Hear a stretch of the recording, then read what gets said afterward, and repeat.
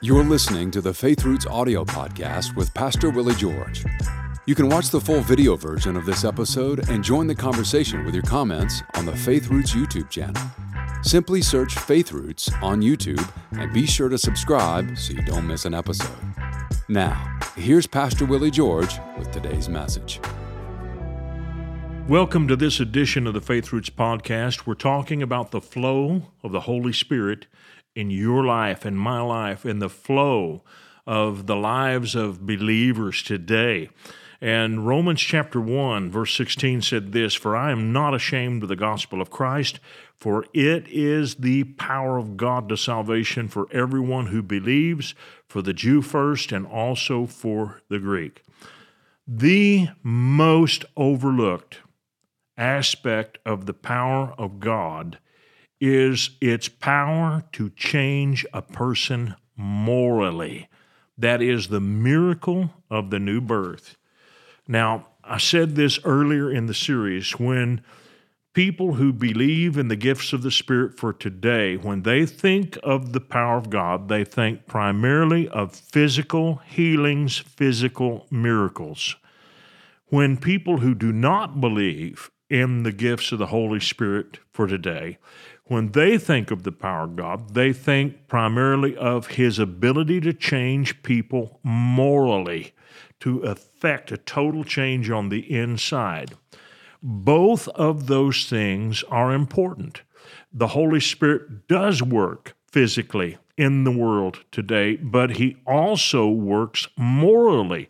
And I believe that the greatest miracle is the effect of a changed heart, a changed spirit. In other words, a total transformation of a person's spiritual being. It's greater than any healing. Galatians 2:20, the Apostle Paul says, "I have been crucified with Christ." Again, I told this earlier, but we often think of this as something purely figurative, and that just isn't the case. It literally did happen. We were crucified, nailed to the cross with Christ, but we weren't left there. We were raised from the dead. Ephesians 2, verse 4 is where I'll read. "But God, who is rich in mercy, because of His great love with which He loved us, even when we were dead in trespasses, made us alive together with Christ. By grace you've been saved, and raised us up together and made us sit together in the heavenly places in Christ Jesus." The resurrection of Christ was not only His resurrection, it was the act in which God raised us all from the dead. By that act, He set a precedent so that anyone who comes to faith in Christ immediately participates in and partakes of the resurrection that Jesus experienced. You are resurrected in your spirit. I am a completely different person than I was before I received Jesus Christ. People who knew me before and know me afterward know the change that took place in me.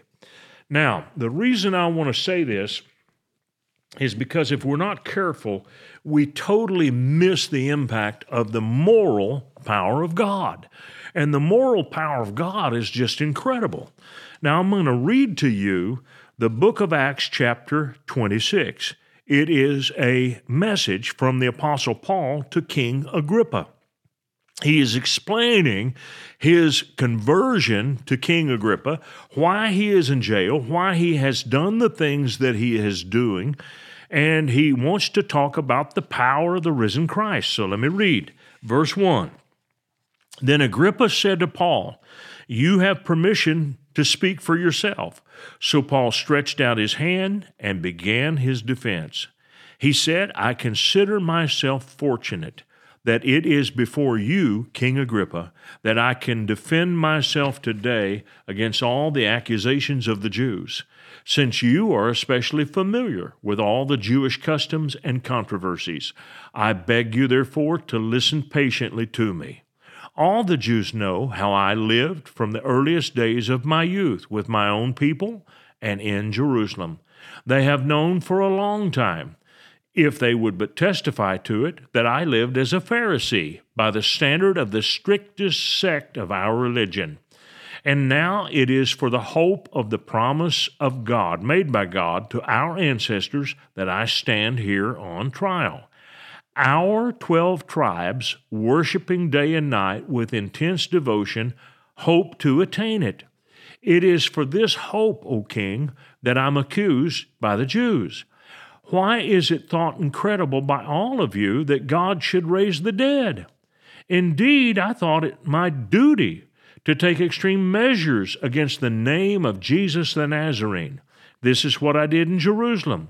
I received authority from the high priests and locked many of the saints in prison. When they were put to death, I did cast my vote against them. I would even punish them frequently in every synagogue, and tried to make them blaspheme. Raging furiously against them, I would hunt them down even to distant cities. That is how I happened to be traveling to Damascus with authority based on a commission from the high priests. On the road at noon, O King, I saw from heaven a light that was brighter than the sun flash around me and those who were traveling with me. All of us fell to the ground, and I heard a voice asking me in the Hebrew language, Saul, Saul, why are you persecuting me? It is hurting you to keep on kicking against the goads. I asked, Who are you, Lord? The Lord answered, I'm Jesus, whom you're persecuting. But get up and stand on your feet, for I have appeared to you for the very purpose of appointing you to be a servant and witness of what you've seen and of what I will show you. I will continue to rescue you from your people and from the Gentiles to whom I am sending you.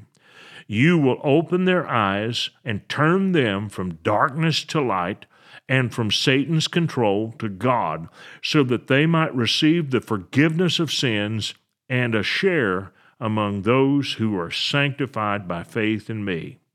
And so, King Agrippa, I was not disobedient to the heavenly vision.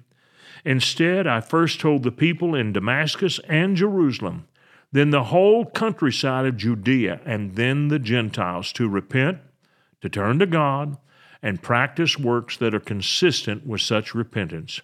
For this reason, the Jews grabbed me in the temple and kept trying to kill me. I have had help from God to this day.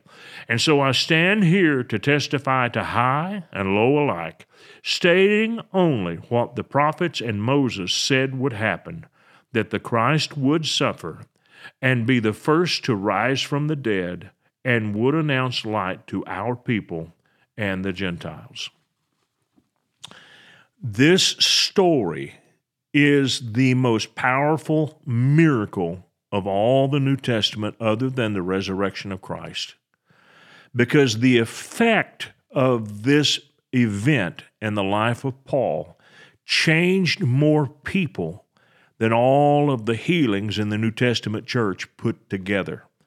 Those healings were very important, but this moral transfiguration, the power of God to totally change the character and essence of Saul of Tarsus, had a greater impact on history than any other miracle, anything else written in the book of Acts. And that's why we need not to overlook the power of God as it works to change a person's spirit. It is the single greatest work that any of us will ever see, know, or be around. So let's not get into the ditch, and there are two. There's a ditch on the one side that says God doesn't do healings or miracles or any other supernatural works today. And then there's the other ditch that says the only important part of the power of God is what He does physically. And nothing could be further from the truth.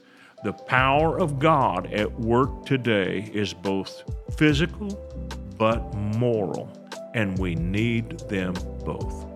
I'll see you tomorrow. I want to thank you for watching our podcast today.